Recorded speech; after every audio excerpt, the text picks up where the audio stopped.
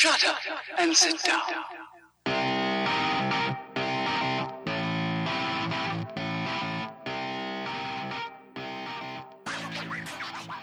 Hello strangers, and welcome to the latest episode and final episode, in fact, of 2019. I'm one of your co-hosts, Paul Anderson, here with co-host Pete Wall. Pete, tell the lucky listeners what we're doing this week. Well, man, I'm going to take for granted that you wanted to ask me how I am, so I will say I am fantastic.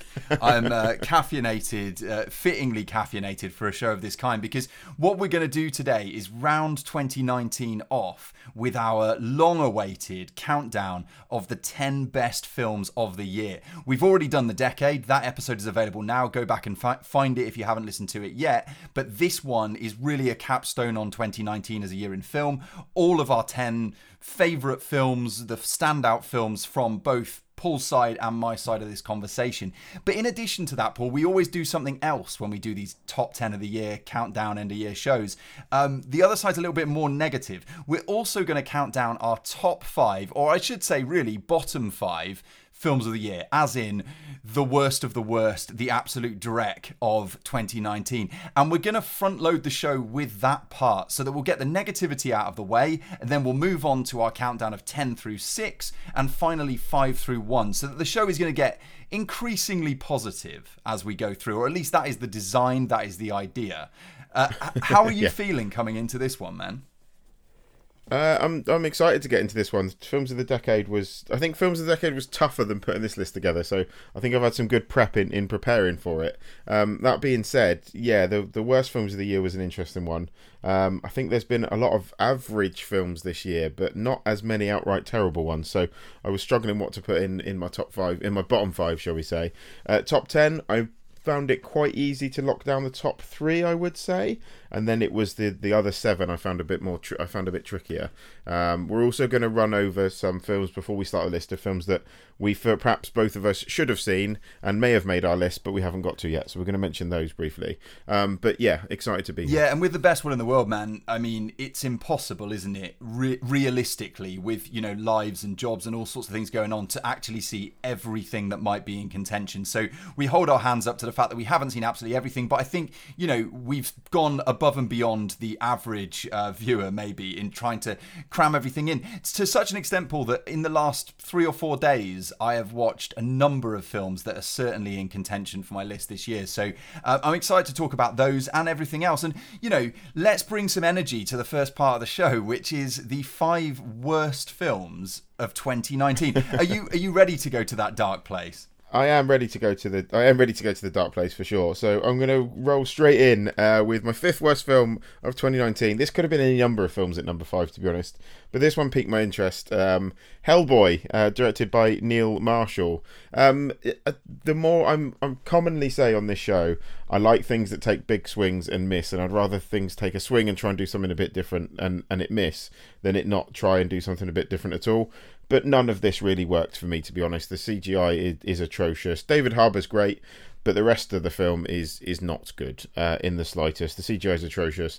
The performances from pretty much everyone apart from David Harbour are beyond appalling, and the film just... I feel for Neil Marshall because I don't think it was his fault, because there's some rumour there was 7 producers on this thing, and one of the producers fired Neil Marshall's DOP midway through filming. It was a disaster from the start, and unfortunately, I won't blame the director here, but Hellboy was hell to sit through. And yeah, that's crazy, because that's one that I haven't caught up with yet. But Hellboy is somewhat interesting to me, I guess. But Neil Marshall is Neil the Descent Marshall, right? A director we've both enjoyed a great deal in the past. So a real blot on his copybook to be in the bottom 5 of the year, but I have to catch up with that one as soon as I can. Or maybe not so, Paul, when we come to this list. I'm so used to saying, like, I haven't seen that, I've got to watch it. But if it's your number 5 worst film of the year, maybe, my priority should be elsewhere. There's other films I know you haven't seen this year that you should watch ahead of Hellboy, so totally. Fair. Very fair. Okay, number 5 on my list is a film that, having seen this, Paul, I remember talking to you and saying this is going to be my number 1 in the worst film of the year countdown, and it's actually slipped all the way to number 5. This is one of my least favourite working directors, Jason Reitman, and the film The Front Runner, that released very, very early in the year, 11th of January, it says here. I don't know what I can say that I didn't say in the original review, but like, Jason Reitman is this director who you might think, things pop into your mind like Juno, for example, as an example of a Jason Reitman helmed movie that did relatively well and was a bit of an indie hit, I guess. That movie is, dependent on your opinion, either wildly irritating or quite enjoyable. But I think either way that you swing, that's down to Diablo Cody more than it is down to Jason Reitman. More recently, we've had things like Men, Women and Children, which is the most excruciating, like, everybody now is saying like, okay, boomer to everything on the internet as a way of signaling that an older person who's out of touch has said something. I mean, that movie could just be summarized as okay, boomer. This one, The Front Runner, is just this kind of like nuts and bolts political thriller of kinds about a presidential campaign, but there are absolutely no thrills. It's plodding. Hugh Jackman has this weird hairpiece on. It feels really uncomfortable, and I just found it dreary and unengaging and uninteresting on a level that I honestly couldn't have expected, even from Jason Reitman. And I just found myself, those rare movies where you start looking up at the ceiling in the cinema and feeling a sort of rising anger. And that's what I felt about this, even though it's this kind of innocuous thing that just sort of hangs around like a medium strength fart for a little while and then dissipates. But yeah, The Front Runner's terrible, and it's number 5. And to be honest, I feel like I've been pretty generous only putting it at number 5. What have you got at number 4, man? I've got Polar at number 4, which I think was a Netflix release from earlier in the year, starring Mads Mikkelsen, directed by Jonas Åkerlund. This basically for me was Incel the movie, and I'm leaving it at that. That's my number 4. It was juvenile in the wrong ways. It was violent in the wrong ways. It was a hateful, over-directed, over-edited, nasty piece of work that was just not entertaining at all. And regular listeners know I don't have a problem with violence, but it just wasn't used well here. As I said, Incel the movie, I think, sums this one up for me. It's a nasty piece of work. It was a nasty little movie for nasty little people. There we go. Polar, not to be mistaken for Arctic, which came out this year as well, which is actually relatively good. I just caught up with that one in the last couple of weeks. Number 4 for me then is another one. It fits into the same bracket as The Front Runner, honestly, because it deals with political machinations and the corridors of power, but it does so in a way that makes you angry, or at least made me very angry. And it's another one of my least favourite working directors, I would say. This one from Adam McKay as writer-director. It is Vice. Adam McKay has sort of forged his own furrow of sort of both clever and incredibly patronising screenplays that have been brought to life in the last few years, and I've just lost patience. I thought Vice was contemptuous towards its audience. I think it treats the audience like idiots, and I think Adam McKay's incredibly pleased with himself in a way that it's just kind of noxious and difficult to spend time around. This thing runs over 2 hours. Have you seen it, Vice? I have. I really enjoyed it. I had this is one of the most divisive films I think I've seen on critical circuits for a while. I really liked Vice, I have to say. Yeah, I it's one of those, man. It got under my skin. I took against it. Yeah, there are these, performances here. Christian Bale wore a fat suit. Congratulations. There are a lot of people involved in the making of the movie that I like, and I wanted to like it. I just can't stand the way Adam McKay makes films. I can't stand it, and I think it's so over stylized and just pleased with itself. If the first movie is like a medium strength fart that quickly dissipates, this movie is like somebody who farts, knows they've farted, and sits there and just breathes it in because that is their happy place. Not a fan. That's my number 4. What have you got at 3 on the list, Paul? I'm looking forward to the next 3 fart analogies now. So you've raised you've I should leave that alone now. You've put maybe a little fart in the sand, just to see where we go with it. Pet Sematary, my number 3. Just such a promising, well-made trailer. Just developed into just such a flat, boring horror film that made some changes to the book that made very little sense, and it just went nowhere fast. It's just one of those horror films that just felt like it was rolled out of they'd literally just gone, oh, here you go, matey in the street. Here, direct this. Like, you know what a bankable horror film is. Let's make this. It just, considering the source material is one of my favourite Stephen King books, and I think it's great. And the original film version isn't great, but it's much better than this one. This was a massive missed opportunity for me here, and the whole thing was just boring. And if horror is boring, it's gone very, very, very wrong. And for me, Pet Sematary, it should be buried in a cemetery alongside the director's pets. There we go. Pet Sematary, just boring. Yeah, definitely not as divisive as Vice, Paul, but I didn't particularly like that movie, and I agree with you, it was pretty boring. I think the only thing that I remember about it in a sort of really positive sense is my hair's standing up on end, because they had that sequence where the cat returns, and the cat has obviously been reformed in a sort of evil version of its former self, and just someone who lives with their cat, that got under my skin a little bit, but they didn't do anything with it, so I think it's rightfully there.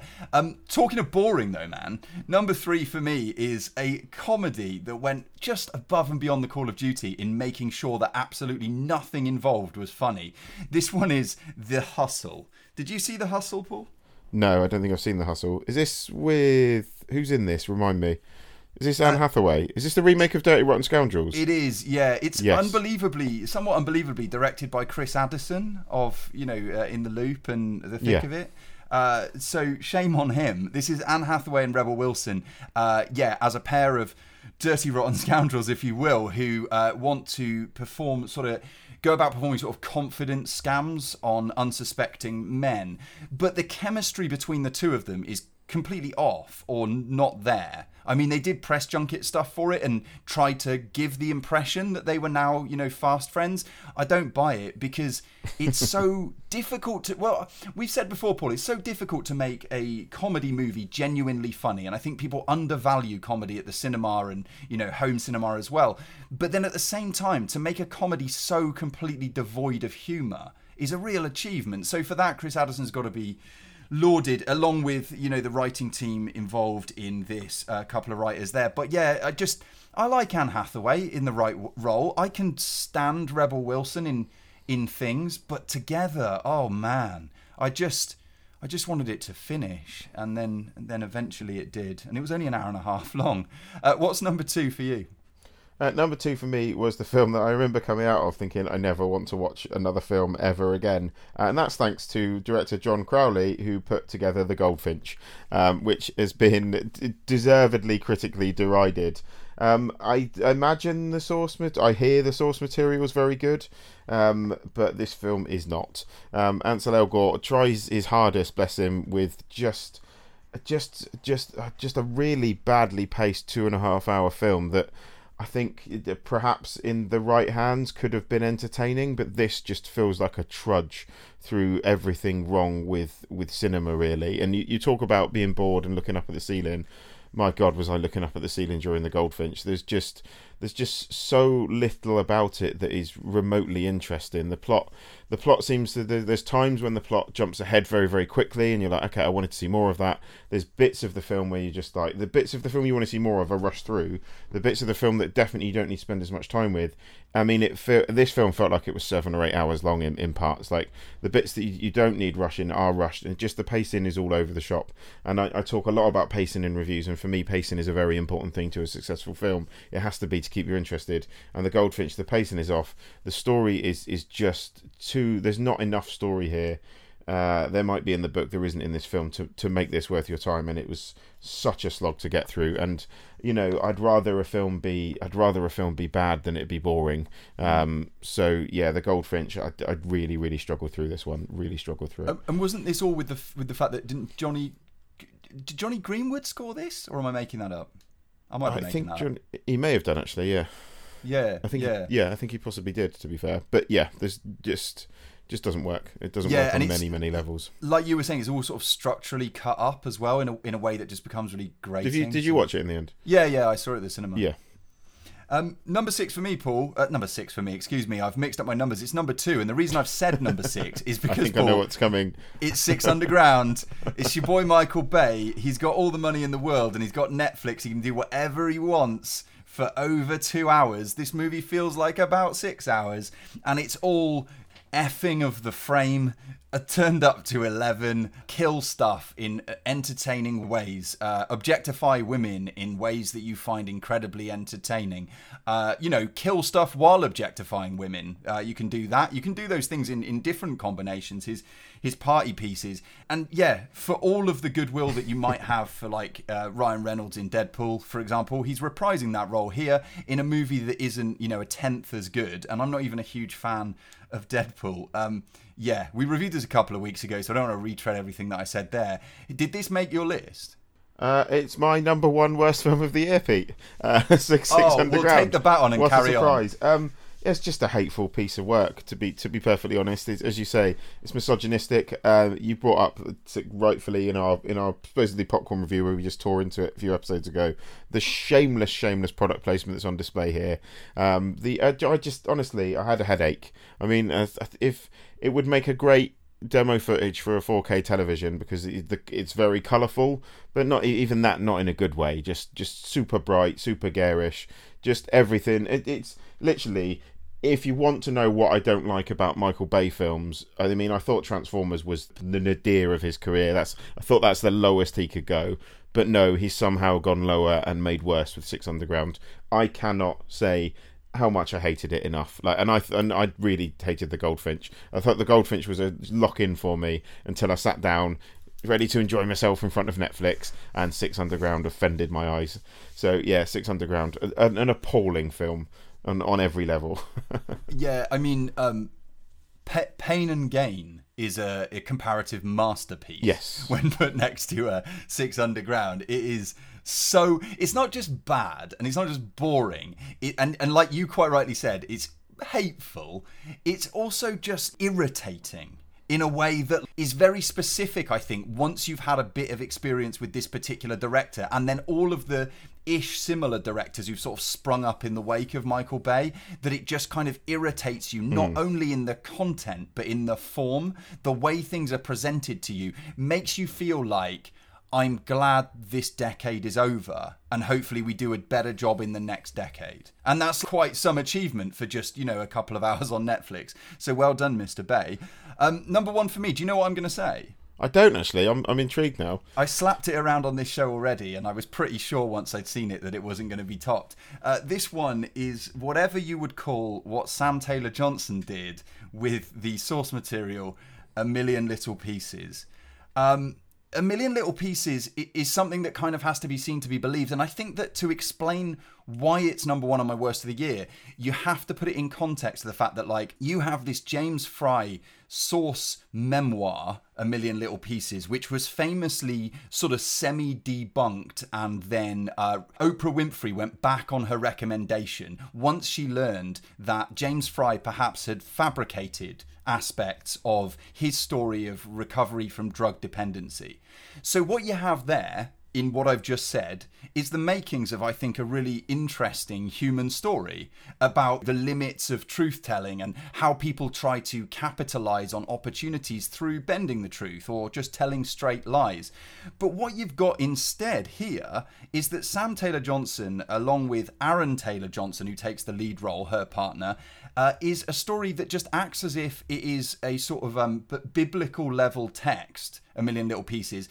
All contents are true, verbatim, and so what we've got is this kind of weird third-rate kind of Girl Interrupted, I guess, about drug dependency recovery, including a sequence, and I shit you not, in which two characters are having a somber conversation about the struggles of getting clean, and in the background, in another room, very clearly intended to be the background score for that particular scene, is the track Everybody Hurts by R.E.M.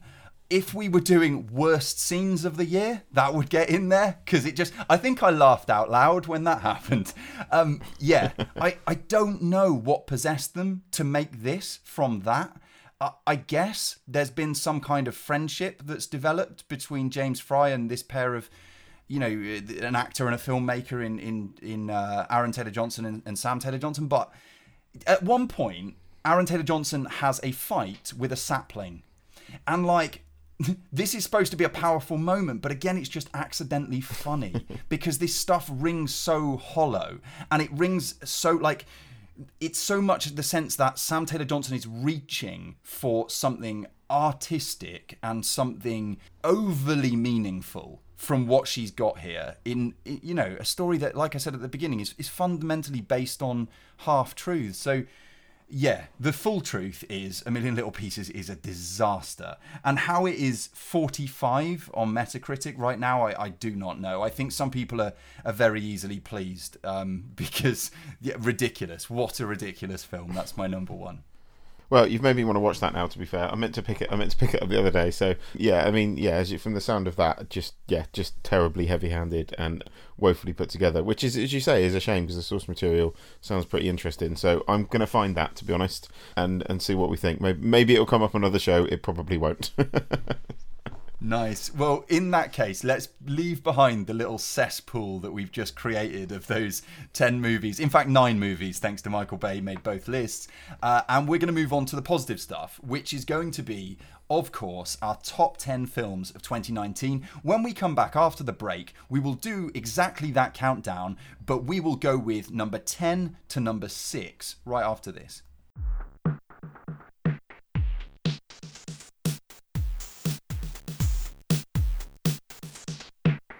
I think before we start the list, I just wanted to throw in some films that I haven't got to yet that I would have liked to have got to and may have been contenders for this list. So from my perspective, I haven't managed to get to Little Women yet. I'm very excited for Greta Gerwig's latest film. I'm very excited for all the young cast in it. I think it looks incredible, and I'm very excited to see it. I've just been very, very bogged down with work, so I haven't got to it. The Farewell is another one that I know, Pete, I'd be surprised if it isn't sitting on your list somewhere, Pete. That's another film that I would have liked to have got to, but I'm going to throw it in there and say, actually, I was making a film around the time The Farewell came out, so I was very busy. And what else was there? Pete, have you got any you wanted to throw into the mix? Yeah, a few that I've seen quite high up on sort of reputable lists that I haven't managed to get to for, similar reasons, busyness or just availability and, the usual suspects. On that list, I've got Burning, which I believe is Korean. Ashes Purest White, another foreign language film that I haven't got to. Portrait of a Lady on Fire, I know has got really great write-ups and I haven't got to that yet. Things like Knife and Heart, again, I'm going all foreign language here. I feel like I've slacked on that end of things. Oh, Bait, the British film about the Cornish fishing village, is supposed to be incredible as well, and I haven't got to that yet. Yeah, how I think I'm speaking for both of us, how neither of us have been attracted yet to the prospect of Matthias Schoenaerts and horses in The Mustang, I don't know, but I still haven't seen The Mustang anymore. Border, I think you've seen, I haven't. Border Non-fiction, was really good, non-fiction, and Francois Ozon one, and By the Grace of God, the Assayas movie. Monos, I haven't seen, which is a big miss, and For Sama, and Happy as Lazaro. So, like, a lot of foreign language films, honestly, and I think that doesn't mean there aren't any on my list, but it does mean that maybe availability wise they've been a little bit more difficult over at least the last few months. So yeah, I'll pick up on them as soon as I possibly can into the new year. Yeah, absolutely. I'm in the same boat as you, but I quite like the New Year catch up when a lot of this stuff starts hitting home release because you can actually get to see it then. So yes. But Paul, all bad feeling, all negative feeling is now gone because here we are in a celebration of the films of the year. And this is going to be 10 through 6. So, like, make no mistake about it. Anything that has made the top 10, I think, either speaker here is going to have found exceptional. Do you want to kick this off or do you want me to go first? It's totally up to you. I'll kick it off. That's all good. I'm happy to start. So with my number 10, we have this year's effort from one of my favourite working directors today, Peter Strickland. This is In Fabric, which is the only film you will see this year about a haunted dress. In short, this is an incredibly beautiful piece of work, remarkably well shot, and a delightful and joyous homage to the Giallo films from the past. What else is there to say about this? Yeah, you won't see another film like it this year. It, for me, is a brilliant blend of horror and comedy, and is very, very funny in places, as well as being very, very creepy with some truly beautiful Argento-inspired set pieces. Marianne Jean-Baptiste, I think, gives one of the most underappreciated performances of the year in one of the leads here. And yeah, it's just Peter Strickland's ability to make he is an auteur, like him or loathe him. He's certainly one of the most distinctive filmmakers working today, and that's why one of the reasons In Fabric sits at my number 10. I just had an absolute blast with it, and I really, really liked it, and I would highly recommend anyone with a passing interest in cinema to give In Fabric a go for sure. Yeah, I mean, just when I've tried to exhaustively list all the films that I haven't got to that I feel like might have made the list, you've come up with a number 10 that fits into the category of films I haven't seen yet that could get into my list. And in fact, to build on that, the fact that I so loved what Strickland did with The Duke of Burgundy makes me feel even worse that I haven't caught up with it yet. But there we go, whatever. I'm not going to spend, neither one of us need to spend all of our time worrying about what we haven't seen or done, because what we have seen and what we have done is, create this chart, which for me is going to begin with my number 10, which I just refused to take out of the top 10. So it's stuck around. It is Ready or Not. Ready or Not, this comedy, horror, mystery, thrillery thing that just really took me by surprise. I spoke about it when we did the recent chart. The top 5 horrors of the year. That's right. Yeah, of course. Top 5 horrors of the year. It came up there, and I think it was my number 1, maybe. It had to make this list somewhere. It has slipped down a little bit, I guess, in my estimation, as I've added more things or reassessed things that I'd already seen. However, the film does so many things right. The film knows so well the audience that it's playing to, and at every turn seemed to me to make great decisions about where to go with the story. All the way to the fact that when this thing can't really tie up its loose ends, or would maybe be like faded out, like many a sort of B-movie film might be, just kind of comes to an end. It doesn't go out with a whimper. It literally makes all of the characters there come to a sticky end, let's say, without spoiling completely the end of Ready or Not. And at the centre of all this, you have this performance from Samara Weaving, who is, I believe, Hugo Weaving's niece. I think so, yeah. Samara Weaving, who is an actress I've seen here and there. She's in The Babysitter, she's in a couple of things, but the way that she embodies the character of a bride who's thrust into this kind of game of death where she has to just live through the night and then she can go on with her life. And she embodies it with so much sort of vim and vigor and spunk. And by the end of it, she's this character that would happily anchor a follow-up where she is the creation that has been forged by the events of this movie. And it ends with just a beautiful shot of her sat on the steps outside of this stately home in which all the events and all of the bloodshed has taken place, drenched in blood and wearing a bride's dress. And you had me at drenched in blood wearing a bride's dress. I loved Ready or Not, and I couldn't take it out of the list just because I couldn't look at myself in the mirror if I had, because I just enjoyed it so genuinely and without overthinking the thing. I think it's possible when we make these lists to say I feel like, as we were saying when we did the decade list, I feel like I should put this on here, or it'd be more credible if I put this on here. Nah, fuck that. Ready or Not, number 10 for me. What's at number 9 for you, Paul? Number 9 for me is a film I know you weren't a huge fan of, in fact, so I'd be interested to watch your face as you react to this. This was David Michôd's The King that we reviewed not too long ago, the Netflix exclusive. Yeah, I just thought it was, as I mentioned at the time, I think it was, for me, it was an absolute acting tour de force from Timothée Chalamet and Joel Edgerton particularly. Joel Edgerton is absolutely one of my favourite actors working today, and I think he deserves a lot more credit. He co-wrote this with David Michôd, I believe, as well. And just for me, I found this film to be absolutely gripping from start to finish. I thought the battle scenes were superbly well done, and yeah, I just had a great time with it. I sat down, was gripped from start to finish for all 2 hours 20 minutes of it. If there is a main reason it's on my list, it's because of the acting. I think whatever you say about the film, I think the performances here are incredibly powerful. Whether you think Chalamet's miscast as a warrior or not is another matter, but in terms of his performance, I thought it was fantastic. And yeah, I just thought it was beautifully shot, incredibly well put together, and for me, one of the year's underrated gems, I think, and that's why The King is at number 9. Nice. Well, in The King, you have director David Michôd. David Michôd previously worked on a film called The Rover. The star of The Rover was Robert Pattinson. My number 9 film is High Life, starring Robert Pattinson. Good segue. I got there. Good segue. I like that. Considering you don't know what was on the list, that's impressive. So we have here the latest from director Claire Denis. I think it was last year or 2 years ago, maybe last year, when she'd made Let the Sun Shine In, and that made my 10 of the year.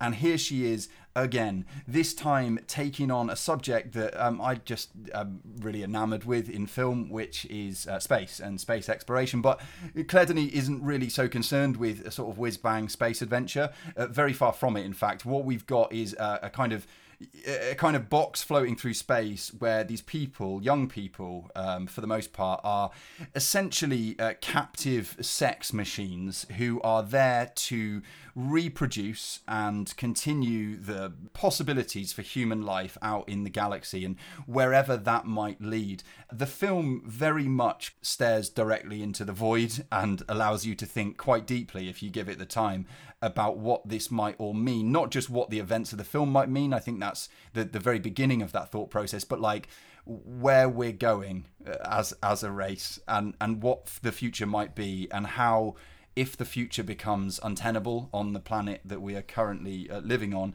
what plan we might have for, and what, not even what plan, but what motivation we might have for continuing. I think it's pretty somber. It's pretty distressing if you dwell on it for a while.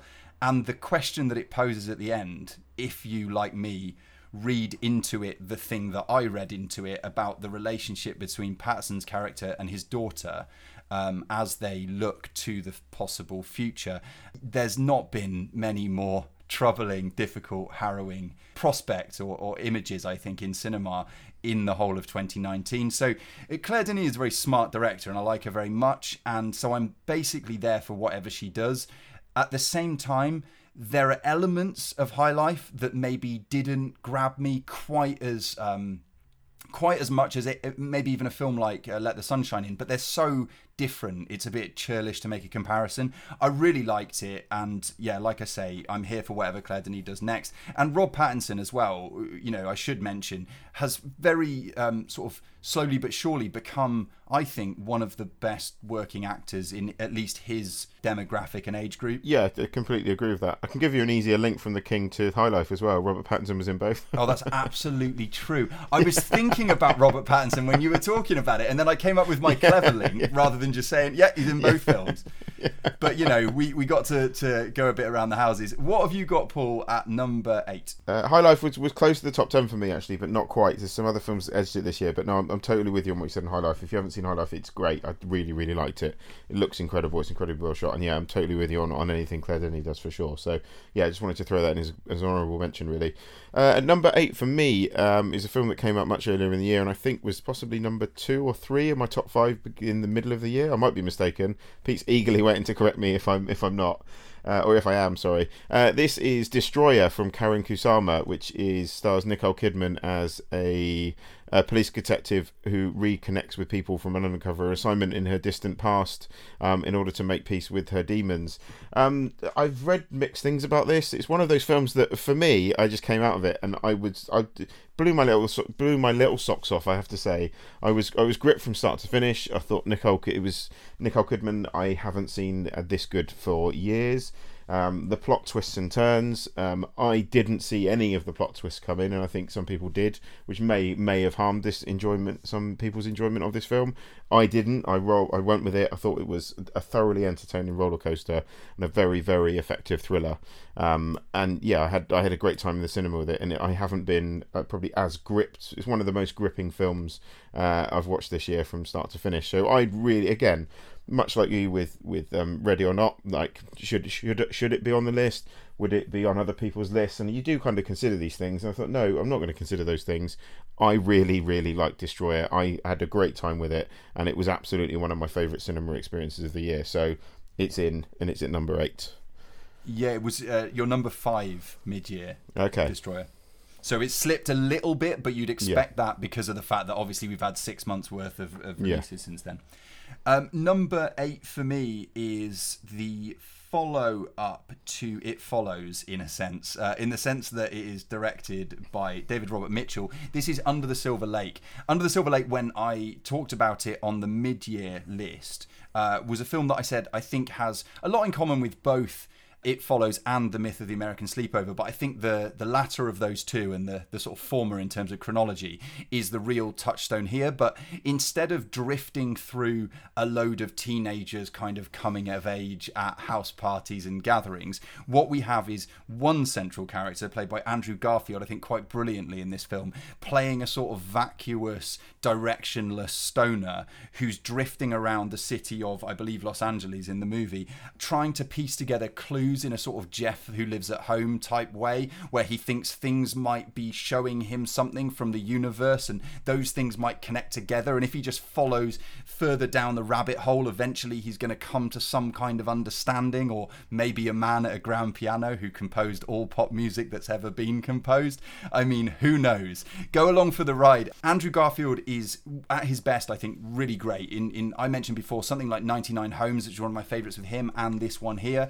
I think that it's a movie as well, a bit like Inherent Vice, maybe, where it's got this kind of drugged out sense to it. So you have to sort of tack on to that almost dream logic of the narrative. Otherwise, you're going to find it frustrating. And I think a lot of people did find it frustrating. And maybe you're going to find it self-involved. I think it's deliberately self-involved. Yeah, to me, David Robert Mitchell is a really interesting filmmaker doing interesting things and making three different films that are both incredibly connected to each other and interwoven in the sense in which they are shot and the sense in which they are presented, but completely disparate in terms of what they're dealing with. So this is all sort of conspiracy theories and, yeah, like I say, sort of drug life. That, in a sense, couldn't be further removed from It Follows. But if you pay attention to what this director's doing, I think you'll see that there's a real cohesion to his body of work at this point. I think Under the Silver Lake's been massively underrated. But then at the same time, it's not going to be one of the films that will be universally embraced because of the way in which it takes its time. It's very weird. There's a lot of strange offbeat encounters. Riley Keough pops up in this and he's really good. Yeah, enjoyed it a lot. I don't know if it would have made your list, Paul, but I think it needs a shout out. So it is my number 8. No, I think I liked it, but it was, like you said, I think I was frustrated in places. I was quite tired when I watched it, I will admit that as well. But I liked it. It hasn't made my list, but again, I know I'm with you for the most part. I think it's one of the best Andrew Garfield performances I've seen for a while, for sure, because I'm not always his biggest fan. But I enjoyed it enough, for sure. So, no, it's a good pick, Pete. It's a good pick. That leads me to number 7, which is a film we reviewed only last week, which is Noah Baumbach's Marriage Story. We talked a lot about this last week, so I won't labour the point on why I really liked it. I really enjoyed the writing of this. I thought the performances from Scarlett Johansson and Adam Driver were almost flawless. I found most of it utterly naturalistic and very, very convincing. Some slight issues with where it was set, perhaps, and some of the privilege of some of the characters that detracts slightly from it. However, it's one of the handful of films this year that I can genuinely say has moved me to tears. And if a film moves me to tears, and it's not Six Underground, then it certainly makes my top 10 of the year. So yeah, go back to last week's episode for more thoughts on Marriage Story. I'm not going to talk too much about it because we talked about it last week. But if you haven't seen it yet, it is on Netflix. It's well worth your time, and it made me cry. And if a film makes me cry, it's on the list. Yeah, it's an honourable mention for me. I think it came in top 20 and didn't quite make the 10, but like anything Noah Baumbach is certainly worth your time, and I think it's a good example of his work, so for sure. And yeah, check out our review that we've done on the last episode as well in full. Number 7 for me is a film that I've only seen in the last few days, and it's gone bang straight into my top 10. I know that you've seen this one. I don't know if it's made your list, but I was very impressed. This is The Nightingale from director Jennifer Kent, who of course became very well known for the movie The Babadook. And I would say, again, like I'm building links with David Robert Mitchell's films, Jennifer Kent's movies in the form of The Babadook and this one have this common thread of being centered on a woman who has been disempowered and is scared, and who is trying to put sort of one foot in front of the other and hold herself together and rebuild, or at least attempt to maintain what's left of her sanity. In the case of the Babadook, this is because of a domestic situation with her child and a haunting, and you've seen that movie, and I'm not talking about that one. But in the case of the Nightingale, you have a very horrible series of events which befall a young woman in rural Australia in when? The 1800s, Paul? 1800s, yeah. It is the 1800s, yeah. Yeah, okay. In the 1800s, in an Australia that is characterised by slave ownership and this power dynamic that exists between the disempowered black Aboriginal slaves and the predominantly white men who control them, and then these military men who decide to use their power to violate the central character in ways that I think have been well documented, and I think maybe what hasn't been as well documented, or maybe I haven't seen, or maybe people don't want to speak about, is the infanticide that takes place during the course of those events, which basically leaves a woman who had a small family with none of that family going out on her own across the outback with just one companion who happens to be an Aboriginal black man who himself is disempowered and scared and potentially very, very vulnerable. And I think what Jennifer Kent does so well is to be absolutely sort of dead-eyed and serious about the material. I think that there's a lot of ways in which you could look at something like the Babadook and see, here's a person who just knows about sort of shocks and scares and timing and sort of horror beats and stuff. And all that stuff's true of Jennifer Kent, but this is a director, clearly, as writer-director on this project, who has some very, very serious points of view and some very serious issues that she foregrounds in her movies. And I think in a very elegant, controlled way for a director of such limited output at this point. I learned when I was reading about this that actually she wrote to Lars von Trier. Did you know this thing? I didn't know that, no.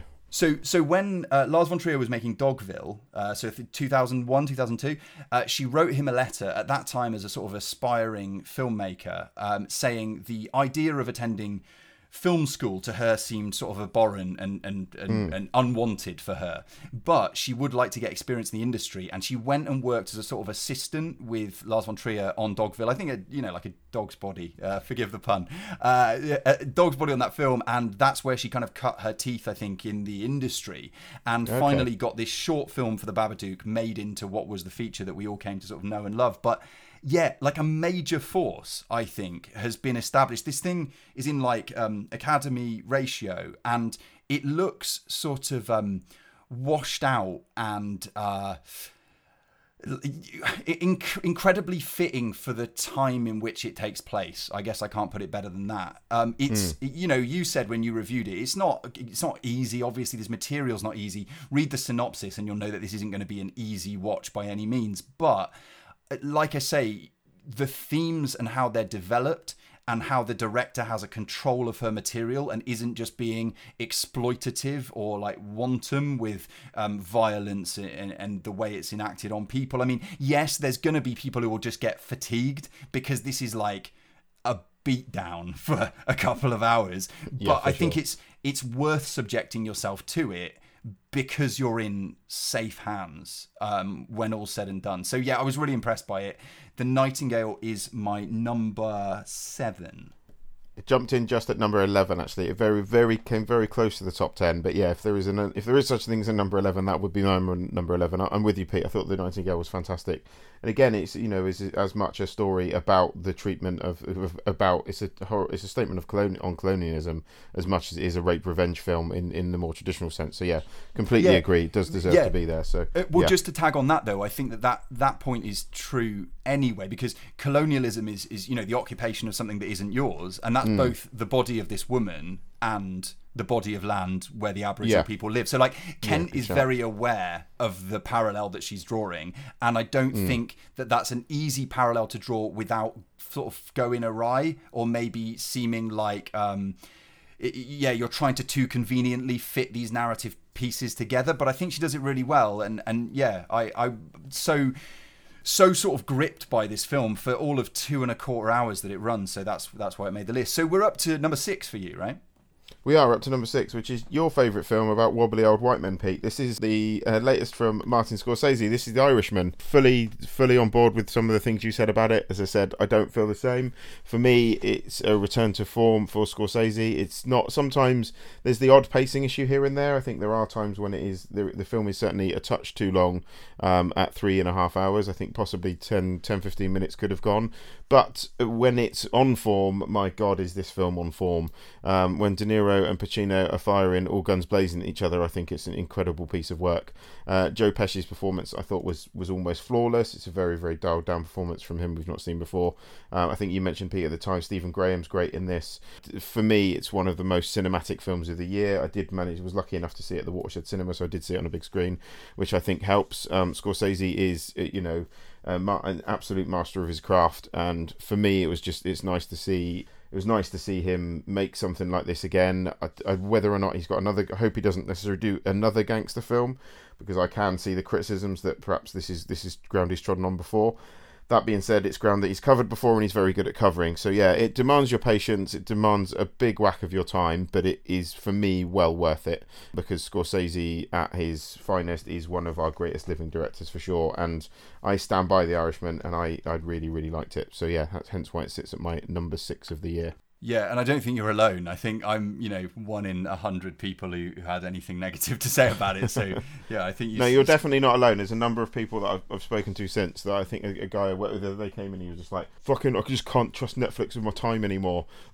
Yeah, I wouldn't like to be necessarily grouped with that guy who sounds like an idiot, but yeah, I've made him sound like an idiot, to be fair. Like, he does listen to the show as well, so he's going to know exactly who he is. So, apologies, I'm not going to name you, but yeah, he didn't moan in that voice, but yeah. Paul, if he listens to this, he's all right with me. So yeah, he's a good lad, and I take it back. Number 6 for me, another late entry. This one available to you for just 99 of your English pence on the Amazon streaming service. This is the latest from Alex Ross Perry. It is Her Smell. Alex Ross Perry is a director that I've admired for a little while, from Listen Up Philip through Queen of Earth with Elizabeth Moss, who reappears here. This movie tells the story of a very, very, very, I can't stress enough, very self-destructive rock star in the sort of like Courtney Love mould, who at the film's outset is attempting a comeback with her band. They're finishing a tour and they're about to go back into the studio to try and complete an album that they've been working on, we hear, for about 7 years. The problem is the person at the centre, the sort of creative centre of gravity, this Elizabeth Moss character, who in the film has a name that I am scrolling towards, Becky something. The group is called Something She, the group that she is the lead singer of. She is completely unreliable. She's a danger to herself and others. And what happened with this movie, because it's not long since I've seen it, is it did an amazing job of splitting its being into 2 very distinct parts. The first half of the movie is all sound and fury and random acts of aggression and violence and drug taking and swirling cameras, handheld footage, disorienting noises. Like, a lot of it is just sequences where you can barely hear what people are saying because they're in a rock club where you've got all the sounds from the next room bleeding through the walls. So it makes you uncomfortable, incredibly uncomfortable. Being around this woman is uncomfortable. And Alex Ross Perry is a director who's dealt a lot with toxic personalities. The Philip character in Listen Up Philip is a sort of insufferable egomaniac who's sort of solipsistic in the extreme, and nobody can bear to be around him because he can't see past the end of his own nose. This is territory that is very much stock in trade for the director.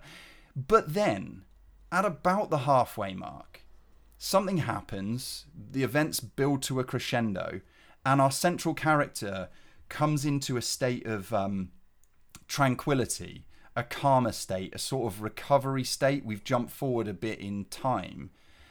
And I had heard from other critics and other people who've caught up with the film that this was jarring and uneven and maybe irritating in that sense. And I don't think that could be further from the truth. This thing very nearly reduced me to tears in one particular number, which is Moss's character and her daughter at a piano. Look out for that one. Have your tissues ready.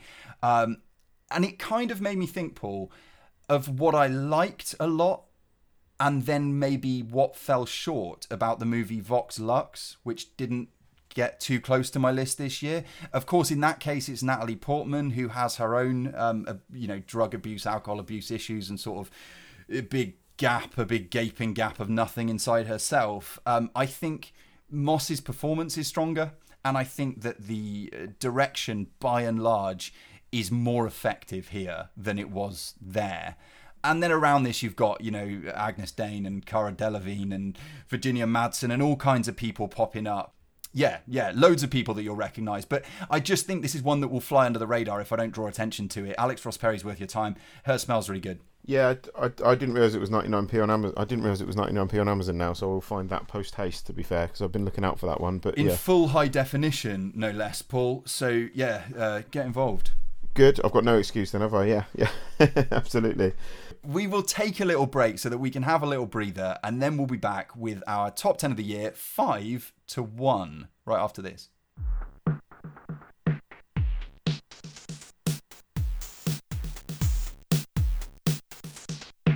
Right, number 5 for me. I've got a film in my top 10 of the year that has got an IMDb rating of 4.1 out of 10, Pete. And to this day, I'm still baffled why there is so much hate for this film out there. I think you know what this is, because I love this film. This is Wounds by Babak Anvari. I've said a lot about this film on the show before, so I'll try not to repeat myself.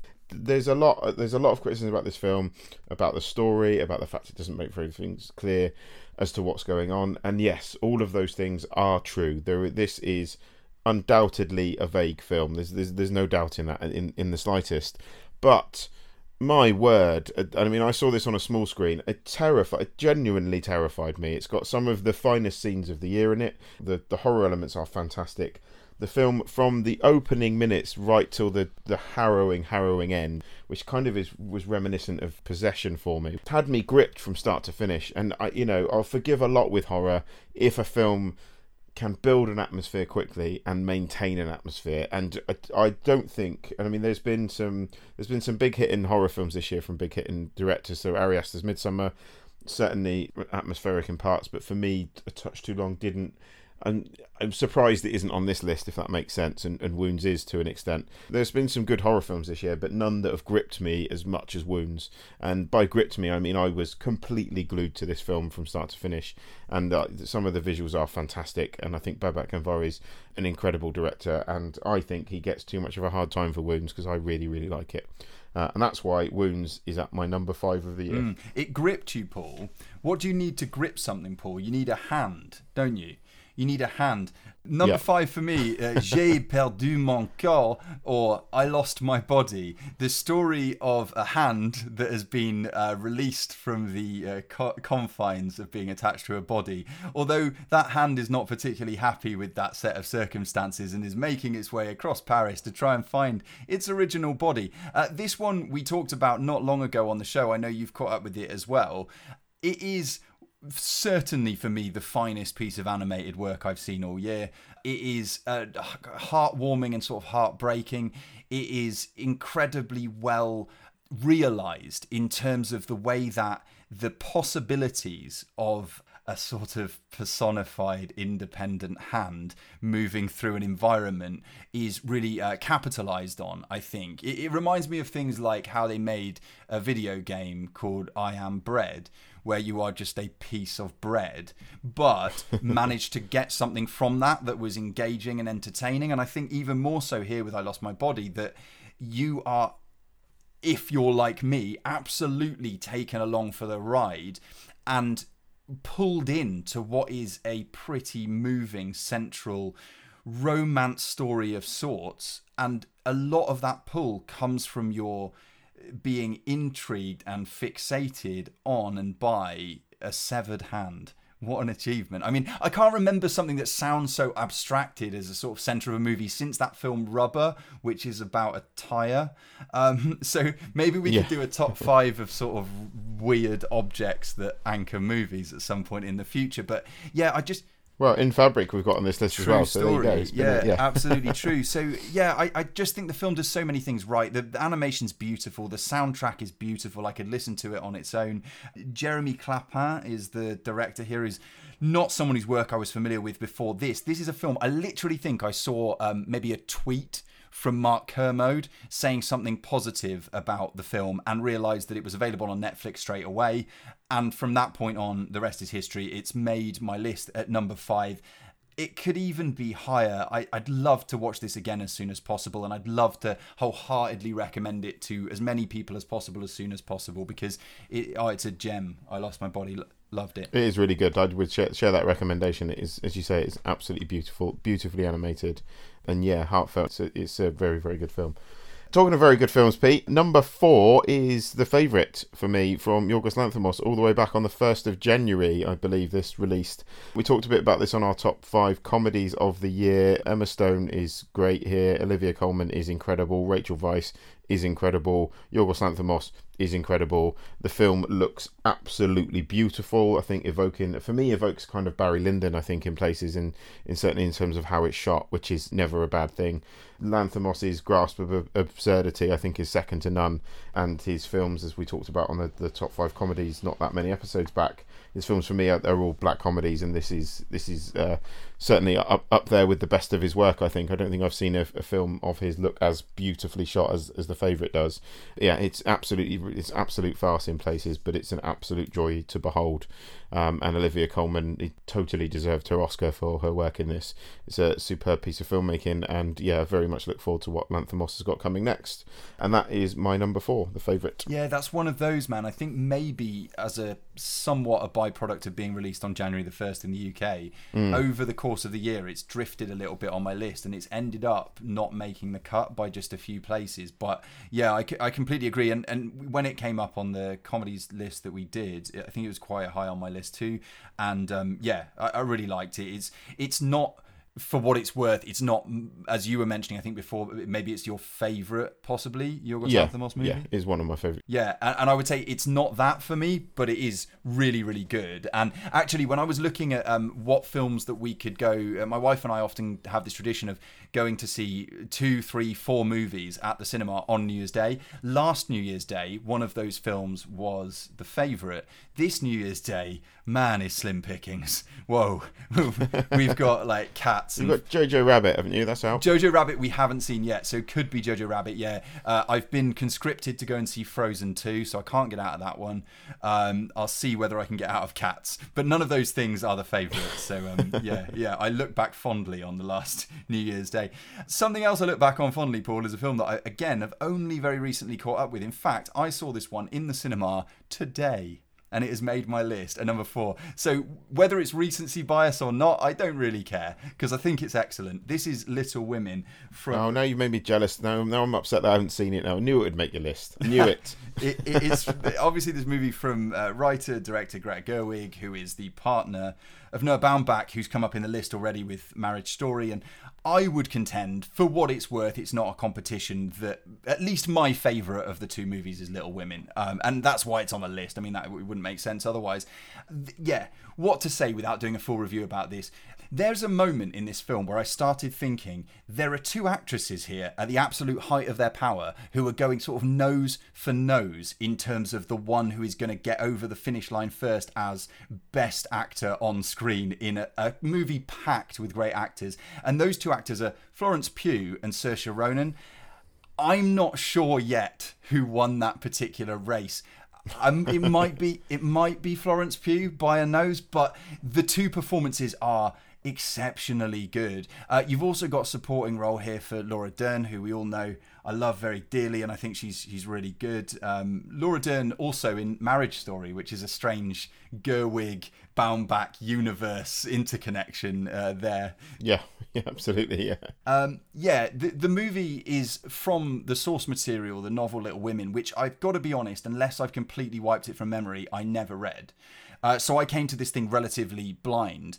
And what you've got at the centre is this character played by Saoirse Ronan, who is looking at the outset of the movie to get her short story published with a publishing house, helmed, of course, by an old fat white man.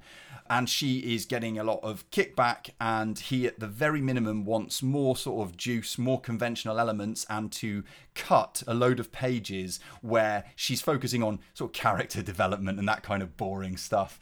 And what the film does really effectively then is it sort of jumps back and forth so that Gerwig manages to sketch in the background detail needed to contextualize a sequence that you've just seen. And this is common in modern filmmaking, of course, but I think it's used very elegantly here and judged really well. I mean, the complete polar opposite of the way that kind of technique is used, for example, in The Goldfinch that you talked about earlier on.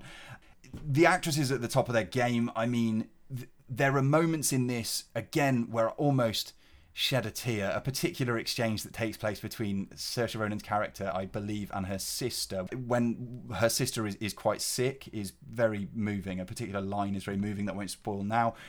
The whole thing is just one, and I've seen this commented upon by others, it's the kind of film that leaves you, or sort of makes you grin involuntarily. Just sort of smile, not because things are funny, not necessarily because of jokes written as jokes, but just because a film that might sound like a hard sell to some people is a pleasure that washes over you for a good couple of hours. What a talent Greta Gerwig is. The fact that we've had Lady Bird and now this, on top of all the work that she's done as an actress and all the highlights that you could find from her back catalogue on that front. What a talent, and, you know, more power to her. And, you know, between her and Baumbach, I'm sure we're going to get incredible work over the next few years, and, you know, long may they produce material, because this is really, really good. It is my number 4. Nice. I will get to it as soon as I possibly can, because I'm very excited about it. My number 3 was also my number 1 comedy of the year. This is Olivia Wilde's Booksmart, which I talked a bit about on the Top 5 Comedy show, so again I won't go into too much detail here, but for me, almost the perfect comedy. I've seen it twice now and it stands up, and for me that is the test of a comedy, is when if it stands up for multiple viewing. And once again, on second viewing, I have to say I was pretty much belly laughing the entire way through, not just smirking with amusement, not just chuckling to myself, but belly laughing for most of the film. You talked a bit about this last on the Top 5 Comedies episode. It's so much more than just a gender flip version of Superbad. The cast are incredible here. Caitlin Dever, Beanie Feldstein, Billy Lord's ridiculous character. Like, all of the sub characters are incredibly well written. And this one really took me by surprise. It took me a while to see this at the cinema. And sometimes it's nice to be proven wrong. And my word, did Booksmart prove me wrong. And I think it certainly sets up Olivia Wilde as a talent to watch as a director for sure, because it for me is absolutely one of the year's very best films, if not one of the best comedies of the last 5 years. I can't speak enough love for Booksmart, so I will stop now. Pass it back over to you. But yeah, it's my number 3. Yeah. This was crowned number 1 comedy of the year by both you and I. And then I can only explain myself by saying that I am a sort of dour, serious man, because somehow it's my number 1 comedy, but it hasn't made my top 10 films overall. I don't know that it could have slipped into my top 10 quite easily, and there's no slight on my part towards the movie by leaving it off the top 10. There's just an awful lot of movies to consider, and it didn't. Oh, no, I agree. It's the same thing with me and Nightingale, to be fair. Like, there's some films that could have got in, maybe should have got in, but yeah, it is what it is. Ultimately, it's your top 10, isn't it? There's nothing to say. There's nothing to say has to be on your list, but it should have been. Yeah, so a film that I knew from the moment I'd first seen it was going to be on this top 10 of the year list, and it has in fact remained there, is Holiday, from director Isabella Eklov, with unbelievably her feature directorial debut. We've talked about it on the show. In fact, we did on the top 5 of the year to the month of June, and the Hobbs and Shaw review episode, we also reviewed Holiday, so you can go back and find our thoughts on the movie there. Just to say here, like, Eklov has found, first of all, a real strong central performance in the actress Victoria Carmensona as this girl who is both in control and completely out of control of what is happening to her. She plays a sort of trophy girlfriend who's taken on a trip amongst the very much the haves and the financially well off in a, I believe, Turkish luxury holiday resort, where she is also approached by another man who seems to have sort of more wholesome, perhaps, intentions, and that doesn't play too well with the guy who essentially views her as his property. It's not just that this movie is sort of bracing and unsettling in a way that I've not encountered many times in recent memory.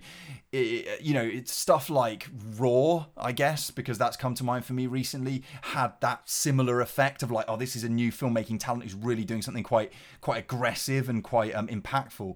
But it's also the fact that the movie is handled with such skill, because a bit like dealing very loosely with the thematic link between this and The Nightingale, you've got a drama that hinges on sexual violence at a certain point in a way that is off-putting and rightfully should be very off-putting, and is difficult to watch, and is difficult also as a critic or as a viewer of movies and a film lover. Sometimes it's difficult to accept that the director has justified putting you through what they have.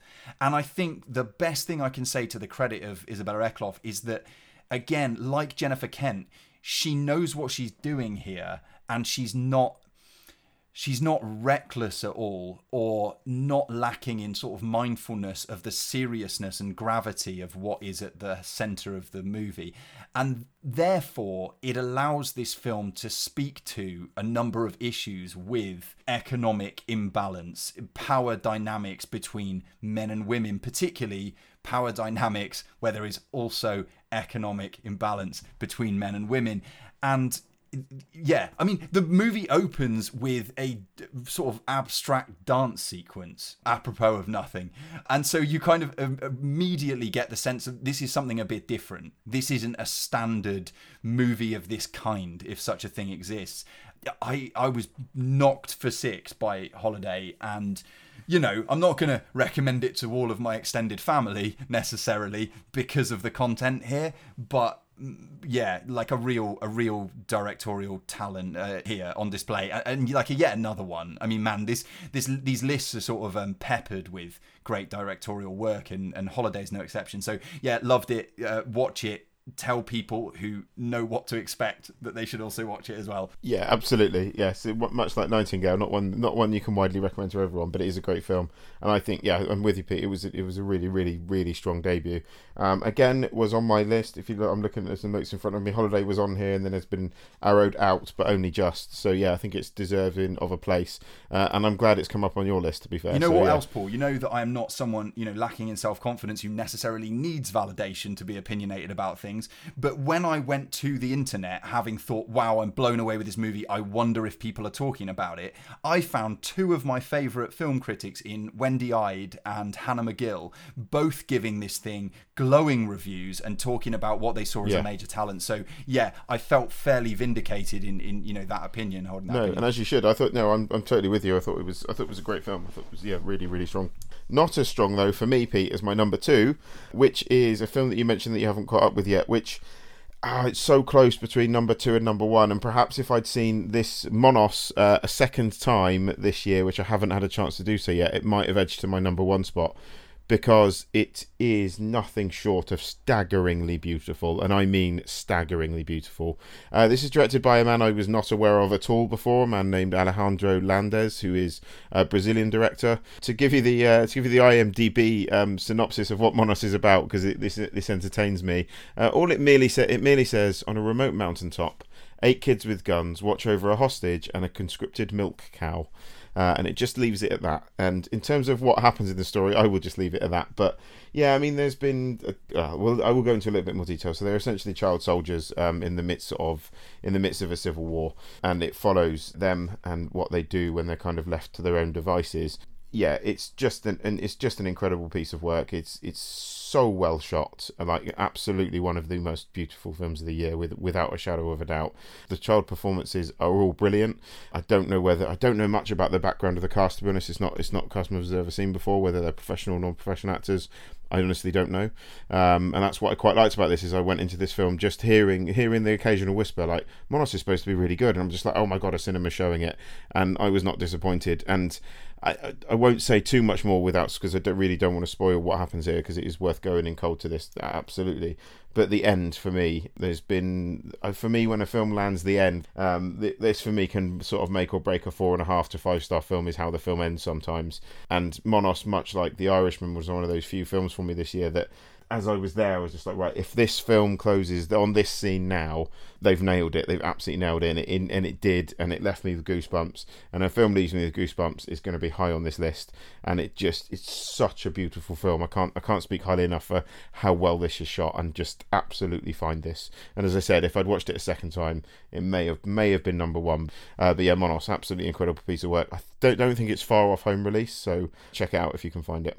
Number 2 for me then is a film that, you go to a film on your first wedding anniversary and you think, please let this be not bad, because I'm sitting in the very cinema in which I was wed to my beautiful wife. And the film in question that plays out in front of you is a little film called The Farewell, which happens to be one of the finest films of the year, in my humble opinion. This is a film from writer-director Lulu Wang, who originally presented it, I think, to This American Life as a segment story for publication on National Public Radio through that program, and managed then to get the interest and funding that she needed to make it into a feature film once it had come to some sort of public awareness. And thank God for those series of events, because you have here this story that manages to be incredibly accessible, despite the fact that it's almost, majority of the movie is in Mandarin Chinese, takes place in China amongst a Chinese cast. One of the people in that cast is, of course, Awkwafina, who people will know from Crazy Rich Asians, from her rap career, perhaps, or from various other projects that she's been involved in recently as her profile grows. She's this girl who has basically settled in New York and is very used to urban American life, until the point at which she needs to return to China because her grandma is very sick and may not make it very much longer. The family, though, being that they are a Chinese family, have a different way of doing things. They can't just say to Grandma, we're coming to see you because you might die. In fact, they're going to keep from her at all costs the fact that she might die. So instead, they arrange a kind of semi-sham wedding between one of Awkwafina's character's cousins and his girlfriend that he's only been with for like a matter of about 6 months, in order to get all the family together so that we can all spend time around Grandma, make her feel good, thinking maybe that this is the last time that we're going to spend time together as a family. It moved me to actual tears, Paul Anderson, in the cinema when I saw this thing. There is a bit where Awkwafina is walking through the streets of New York towards the end of the movie after returning to New York, not knowing the fate of her grandmother at that moment, where she recalls the Tai Chi practice that she carries out in the movie with her grandmother, that she's shown by her grandmother. And in the middle of the New York street, she stops dead and she makes a noise like, ha! And then across the other side of the world, you almost hear the echo of her grandmother connecting with her through that practice. And we instead get a cutaway shot to birds flying out of a tree, which we know in visual cinematic language means somebody died. But that might not be the case, Paul. You'd have to watch the film to know. The Farewell is a treat. And I've got to say before I finish, probably my favourite scene of the year, apart from the hat sequence in New York City, is a sequence involving spinning a camera and getting hammered at a wedding. And again, see it yourself. Nice. You'll love it. This is tremendous. Also, it's a PG, and Little Women, I think, is a U or a PG. I would not have expected that my end of year 10 would include films that are PG or U certificated, but it does, and they deserve to be there. It's fantastic, really fantastic. Well, I would never have expected that the film sitting at number 1 on my end of the year list was rated E, which means it's a documentary is sitting at number 1 on my films of the year, which I don't think has happened since we've been doing this podcast. But my word, I watched Apollo 11 for the second time the other day, and I just love this film. I've got goosebumps now, Pete, just even talking to you about how good Apollo 11 is. It is hands down the most exhilarating cinema experience I've had this year, and I include Endgame on that list, I include Godzilla King of Monsters on that list, I include Hobbs and Shaw on that list. You get what I'm saying. I include any big budget, beautiful popcorn film on that list. Apollo 11 is more exciting than I would say all of those films put together, and I just cannot praise this film highly enough for what it manages to do with just archive footage, no narrative, just patching together voiceover from the actual events itself. It's such a clever film. Todd Douglas Miller, the director here, has just done such a good job. I mean, arguably half the job's done for him because they found this incredible 65mm large format footage of the takeoff, of the moon landing itself. The film opens with this, just that you get this incredible sense of scale when they're trundling the space shuttle towards launch. They're trundling the Saturn V rocket towards launch to launch Apollo 11 to the moon. It trundles across thing on this huge mechanical tractor thing, and you're just like, Christ, this was something else in terms of accomplishment. Like, this was big. And I've never... Interstellar, I think, came close for me in terms of giving, and certainly certain scenes in First Man came close to giving me a sense of just what powers needed to get into space, especially back in 1969. But just the shots they've got of the rocket, the fact you see the rocket separate, you look at the way they've pieced together, and you look at, I mean, I'm probably as excited about the ingenuity that went into the moon landing as I am about the film, but the film does such a good job of just conveying what a Herculean task this actually was. And the more you watch this film, the more you sit there and you think, oh my god, the amount of things that could have gone wrong with the moon landing and don't. And this film does, it's genuinely one of the most exciting films I've seen of the year. As you can tell, I'm quite excited talking about it. But it does so just by very, very clever editing, and the editing is brilliant here. The film is, absolutely fantastic, and by far the most exhilarating thing I've seen on a screen, both on the cinema screen, I've now watched it at home, I got it for Christmas. They've done a fantastic job. Technically, it's an absolute masterpiece. The footage looks fantastic. If you get a chance to watch it in 4K, find somewhere to watch it in 4K. It's incredible accomplishment, and and I think I said Monos may have tipped. It might have been the other way around if I'd seen Monos twice, because I did love Monos a lot, but I haven't. I've seen Apollo 11 twice, and Apollo 11 just grabbed me. I absolutely loved it. All 90 minutes of it are just incredible film. So if you haven't seen Apollo 11, what are you doing? Go and see it now. And that's my best film of 2019. Is it streaming at the moment? It probably will be up for rent because I got it on Blu-ray for Christmas, so I imagine it is out in the wild somewhere. So absolutely check it out. It's not a list that we ended up recording just because of lack of time, but I did make a top 5 docos of the year, and this was in my top 5, Apollo 11, because you say, it's a fantastic bit of documentary filmmaking, and anybody's like a passing interest in space exploration, the space program, like get right on that, as Paul says, because exceptionally well made. What's your number 1, Pete? Number 1 for me, I think probably you know what it is because I talked about it a lot on the show already. Number 1 for me is the latest from director Pedro Almodovar. This is Pain and Glory. Pain and Glory, in case you're not aware, is a story of addiction. Antonio Banderas at its centre, an actor who's worked with Almodovar before.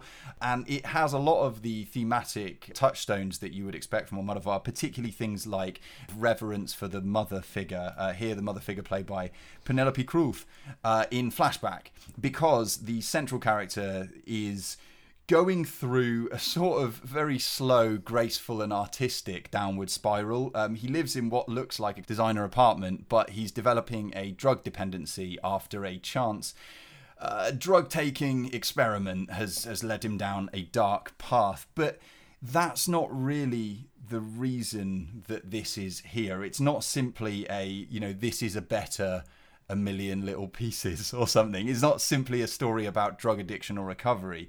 This is like this story that deals with so many things. It's a director, I think, who's looking back and reflecting on his own career and his own life and his own experiences It's about losses and failings of the past, and how people, if you're like me or maybe Pedro, you sort of hang on to, I think this is common, you hang on to the times where you made mistakes, the times where you went left when you should have gone right, you maybe misstepped in some way.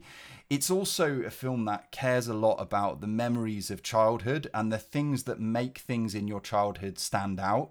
So the strongest smells, the most vivid colours, the most, for good or bad, the most bracing experiences of your childhood that not only live with you for your whole life, but also change and reform who you were going to be as a person. In this case, a particular thing that comes to mind is the sort of early sexual experiences that you have. And I'm doing sort of air quotes, which is not helpful in our podcast, but because I'm not talking about doing a sex act with someone when you're young. I'm talking about like a thing that triggers in you a feeling that you didn't know you had. There's a sequence here with sketching a young man, which is just like peak Almodovar in that sense. Yeah, what else? Also, and finally, I guess thematically, is the thrill of creation. Although this is a man in Banderas' character who is sort of, dour, depressed, and seemingly spiraling, he's also a man who is a creator and has been involved in many a creative process in the past. And throughout, we're hoping that he gets that spark back, because the director builds this direct parallel between the spark for creativity and the spark to remain alive, effectively. And that's why, for me, I said my scene of the year might have been a couple of other scenes that I've mentioned, not least in the farewell. But I think my actual scene of the year, if we're going to nail it down, is the sequence that I mentioned before, in which Banderas is going through a medical procedure, and the doctor, who knows him personally, leans over and asks him about the work that he's just started doing now that he's sort of pulling himself out of a, sort of drugged out depression. He says, is it a comedy? Is it a tragedy? Is it a drama? Or something like that. And Banderas' character responds, you never know, as in, you never know as a creator what you're creating until... And then at that moment, Almodovar cuts to the fireworks going off above his home as a boy. And it's one of those scenes and one of those like combination of sort of emotions and images that I can't fully express without telling people how to think, but that moved me in a way that few scenes have this year. So yeah, I just think it's exceptional. Pedro Almodovar is one of my favourite film directors, and I would say this is right up there in the top 2 or 3 films that he has made in his glittering career, and that's why it's number 1 in my list, above all, really. So yeah, Pain and Glory, number 1 for me. That brings us to the end of the list. Paul, before we sign off for this episode, were there other films that you wanted to mention as a sort of also ran or an honourable mention in this list? To be honest, I think most of my honourable mentions you've covered in your list, and it sounds like quite a lot of the ones vice versa, to be fair. So what else jumps out at me? There's not a lot really that... No, do you know what? Off the top of my head, I mean, Midsommar was solid. I thought Midsommar had some really, really good moments in it, and was a good film, just not quite a great one. Yeah, that's probably the only one really that jumps out at me immediately, to be fair. Ones that haven't been mentioned, I think, so far on this episode. One that I caught up with recently that is another film about the sort of the creative buds opening for the first time in a person, a little bit like Pain and Glory maybe to a certain extent, is The Souvenir, the Joanna Hogg film that I've just recently seen 3 or 4 days ago, which for me wasn't as effective in that regard as Pain and Glory, but made my top 20. Also, Bo Burnham's feature debut, 8th Grade, is really good. If Beale Street Could Talk is one that we've spoken about on the show, but is worth mentioning again, Barry Jenkins being a... Yeah, if Beale Street Could Talk was great. I forgot that released this year, actually. I had that down as 2018, but it wasn't. It came out here a bit early this year, didn't it? Yeah. So. Additionally, what else? Piercing dropped off my list, even though I like it very much, and it's still streaming on Netflix. Atlantics, also on Netflix, the Matty Diop thing, I think people should check out. Charlotte Rampling in Hannah was really good, if not good enough to make the film onto the top 10 list. Madeline's Madeline, which was early in the year, but really good. Us, we haven't mentioned. Knives Out, we haven't mentioned. Support the Girls is really good, the Bajowski movie.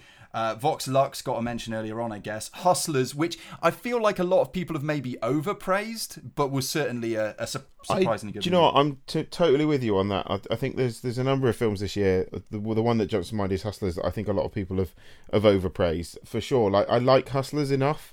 I had a good time with it, but I'm not getting the hype. I've seen it on some best of the year lists, and I don't get why it's there, to be honest.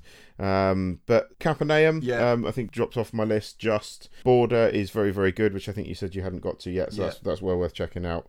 I really like those two. So yeah, those there's probably others as well. There's a big sort of elephant in the room that neither of us put on the list, and I don't think either of us probably considered that hard, which is Once Upon a Time in Hollywood, which the Tarantino film that, of course, we reviewed at length on the show. Go back to that episode and you can probably hear why we maybe weren't mad for it. There's a lot to like in Once Upon a Time in Hollywood, and I know that a lot of people like it an awful lot more than me, and perhaps you as well, Paul, but definitely a major release this year, just not one that grabbed me as a sort of top 10. I think if from a technical perspective, there's a lot to like. We didn't like it. I think it's fair to say. But yeah, and that has appeared on a number of lists. Yeah, and Joker's appeared on a lot of people's lists as well, which I flat out disagree with. I don't understand. That's another film. That's why I was thinking maybe the year of films that I've perhaps considered to be overrated. So yeah, Once Upon a Time in Hollywood, Joker, and Hustlers certainly sit on that list. I think my favourite of those three would certainly be Hustlers, but the other two I don't get the hype, and that's why we discuss films. I guess that's the fun of it. But yeah, I don't get the hype for Joker and Once Upon a Time in Hollywood at all, really. Apart from the fact Once Upon a Time in Hollywood is very, very well made. But Joker, I don't get it. Yeah, some great scenes in that movie. I mean, there are some individual scenes I like a lot. One that I think is underrated and underseen is Julius Onah's movie Luce, which I talked about a little while ago, as in Luce. And I think it's one of those, just check it out, just give it the time of day. It doesn't mean it's going to be your favourite of the year, but I think it's a really well made and actually a lot more sort of intelligent and interesting than it's been given credit for by a lot of people. So yeah, there's loads. We could go on forever, but we won't, because we've come to the end of our top 10 of the year. And Paul, as you said at the outset, I think this is the last episode of 2019. I'd be very surprised if we squeeze another one in between now and tomorrow. So yeah, I think you might be right. We'll be back at some point next week. I think I'm going to put you on the spot now, Pete. At some point next week with our most anticipated of 2020. I think that's a good way to open the year. I'm quite looking forward to that, because it also gives me a better idea of what's coming out. So because at the moment I know some of the big hitters, some of the big blockbusters, but in terms of some of the perhaps more interesting and sometimes my preferred directors' work, I have very little idea of what's coming up next year, so that's always fun. But yeah, that brings us to the end of the year. So thanks for listening this year. If you've enjoyed the show, obviously share it, like us on all the social medias. We can find us at Strangers Cinema on Twitter, Strangers Cinema on Facebook and Instagram. But yeah, from me, Happy New Year, everyone. Happy New Year.